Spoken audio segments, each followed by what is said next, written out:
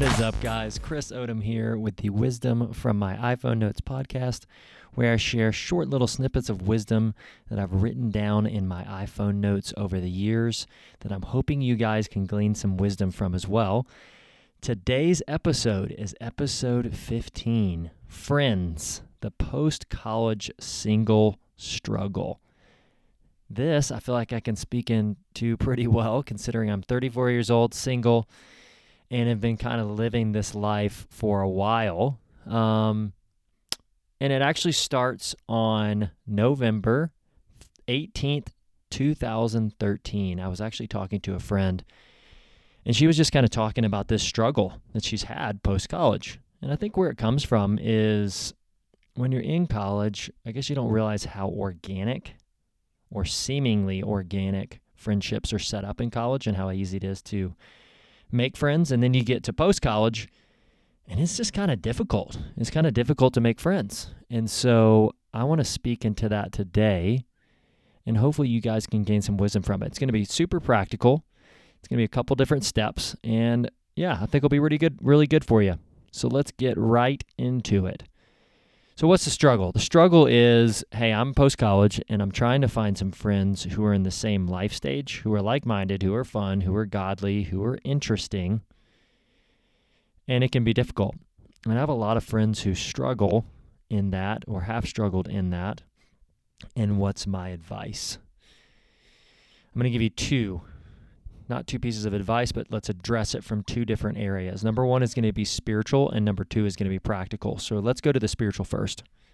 There's a great verse in 1 Timothy 6:6, which I reference probably a little too much, but I think it's huge for our culture in general, but definitely related to this topic, which is there is great gain in godliness with contentment. 1 Timothy 6:6, great gain in godliness with contentment. So Paul in this passage is actually speaking specifically towards money, but I believe it can apply to so much more because I think we live in a very discontent society and culture, and we need to learn to be content with where the Lord has us. And we use this time of singleness and use this as a time for growing and for service. So that's my spiritual advice. Be content. Now let's get to the practical. So I have, 8. I have 8 different pieces of advice that I'd like to give you, very practical, on how you can overcome is probably not the right word. It would probably be more get better at finding friends in this time period and how to deal with the struggle and do it better. So that's probably the better way to phrase it. Number 1. You have to be willing to get out of your comfort zone. You have to it's like this weird process if you have to kind of start to enjoy the awkwardness and laugh it off and just realize there isn't always a good way to meet people. I actually it was 4 or 5 years ago, I had moved to Denver at the time and was trying to make new friends. I actually just walked up to a random dude at church. I was like, hey man, I'm actually new here. Just wanted to introduce myself, looking for some Bible studies to get plugged into, etc. And ended up being in his Bible study for 4 months or so. And it was just, to be honest, that's just kind of awkward.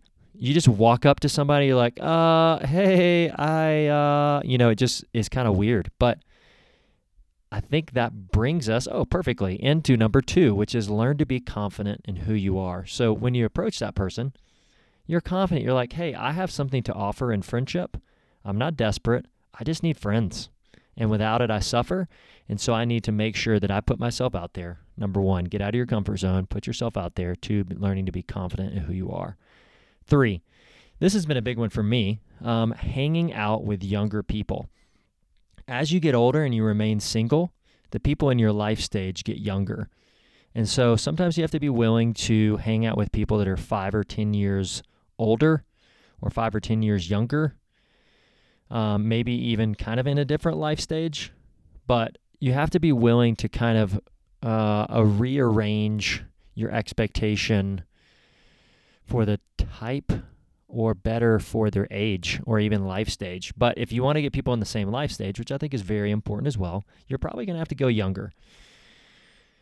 Number 4, this is a big one. Don't compromise your standard. Yes, community is essential, but it's better to have no friends than have friends that will lead you down paths that you don't need to go down. There's a verse I love in 1 Corinthians 15:33 that says, bad company corrupts good morals. Or on the positive end in Proverbs, whoever walks with the wise becomes wise. So don't compromise your standards. So if there's a group, you're looking for friends, there's a group that you can see, that you can hang out with, and you know it's not going to be good for you, it's better, honestly, for you to be alone. I know that sounds a little extreme, but it really is better. 5, be patient. Making friends may just take a little while. That's just the reality of friendships. I know we want instant everything in this day and age, and I definitely do too, but sometimes you have to be patient.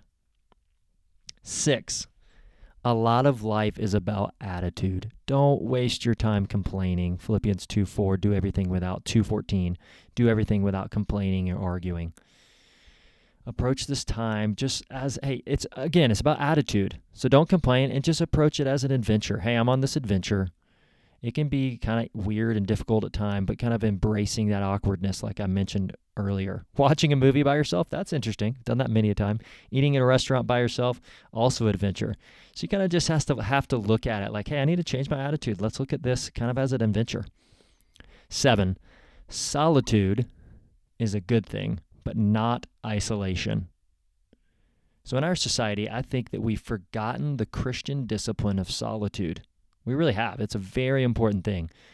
But then solitude extended, not so much. That turns into isolation. And that actually happened to me the other day. Little context, I moved to a new town. I'm right outside Jackson, Wyoming, which is pretty cool. Super pumped about it. But I'm in a small town on the other side. And I sensed it. I knew immediately. I was like, oh my gosh, I feel like I'm going crazy. It's moved from solitude to isolation. So I texted a friend, again, different life stage, but I knew that I needed friends, and I was just like, all right, let's go for it. So I texted him like, hey, we need to hang. So I ended up hanging out with he and his 2 kids pretty much the whole next day. And again, like, that's a little bit different than what I expect, which is hanging out with someone in a similar life stage. But I had a great time. And so community may look a little bit different. So again, solitude is a good thing, but not isolation. Lastly, number 8, be willing to travel to see friends. This is something that I have not done very well over the years, but sometimes it may take 2 hours, 2+ hours to go see some friends. And when it's necessary, it needs to happen. You just need to go drive there, go see them, go see your best friends, whoever they are. Maybe even take a plane flight and just go see them because it's important. It's also, so kind of wrapping things up, it's very important to understand that the Lord has you here for a reason, right? I don't know why. I have no idea. But I do know that this is a time where you can secure undistracted devotion. And that's in 1 Corinthians 7:32 and 35. There's a great sermon. I can actually link it somewhere in the podcast to my devotional blog, which then can take you to a link to the sermon. Probably one of my favorite sermons of all time. It's by Ben Stewart. It's called Undistracted Devotion, and it's on singleness. I remember singleness. The first time I heard it, I walked in, I heard Undistracted Devotion. I'm like, oh, I love Ben Stewart. I'm going to go listen to this. And he said, today I want to talk about the purpose of singleness. And I'm like, oh, no. He's going to talk about singleness, but it was actually unbelievable. Rocked my world. So I will link that. I will link the devotional in the podcast notes, and then there will be a link to that podcast sermon if you want to listen to it. So in conclusion, be content, be confident, maintain your standards, and grow in the Lord as a mature man or woman of God in this time. Thanks so much for listening. Subscribe if you want to hear more. Until next time.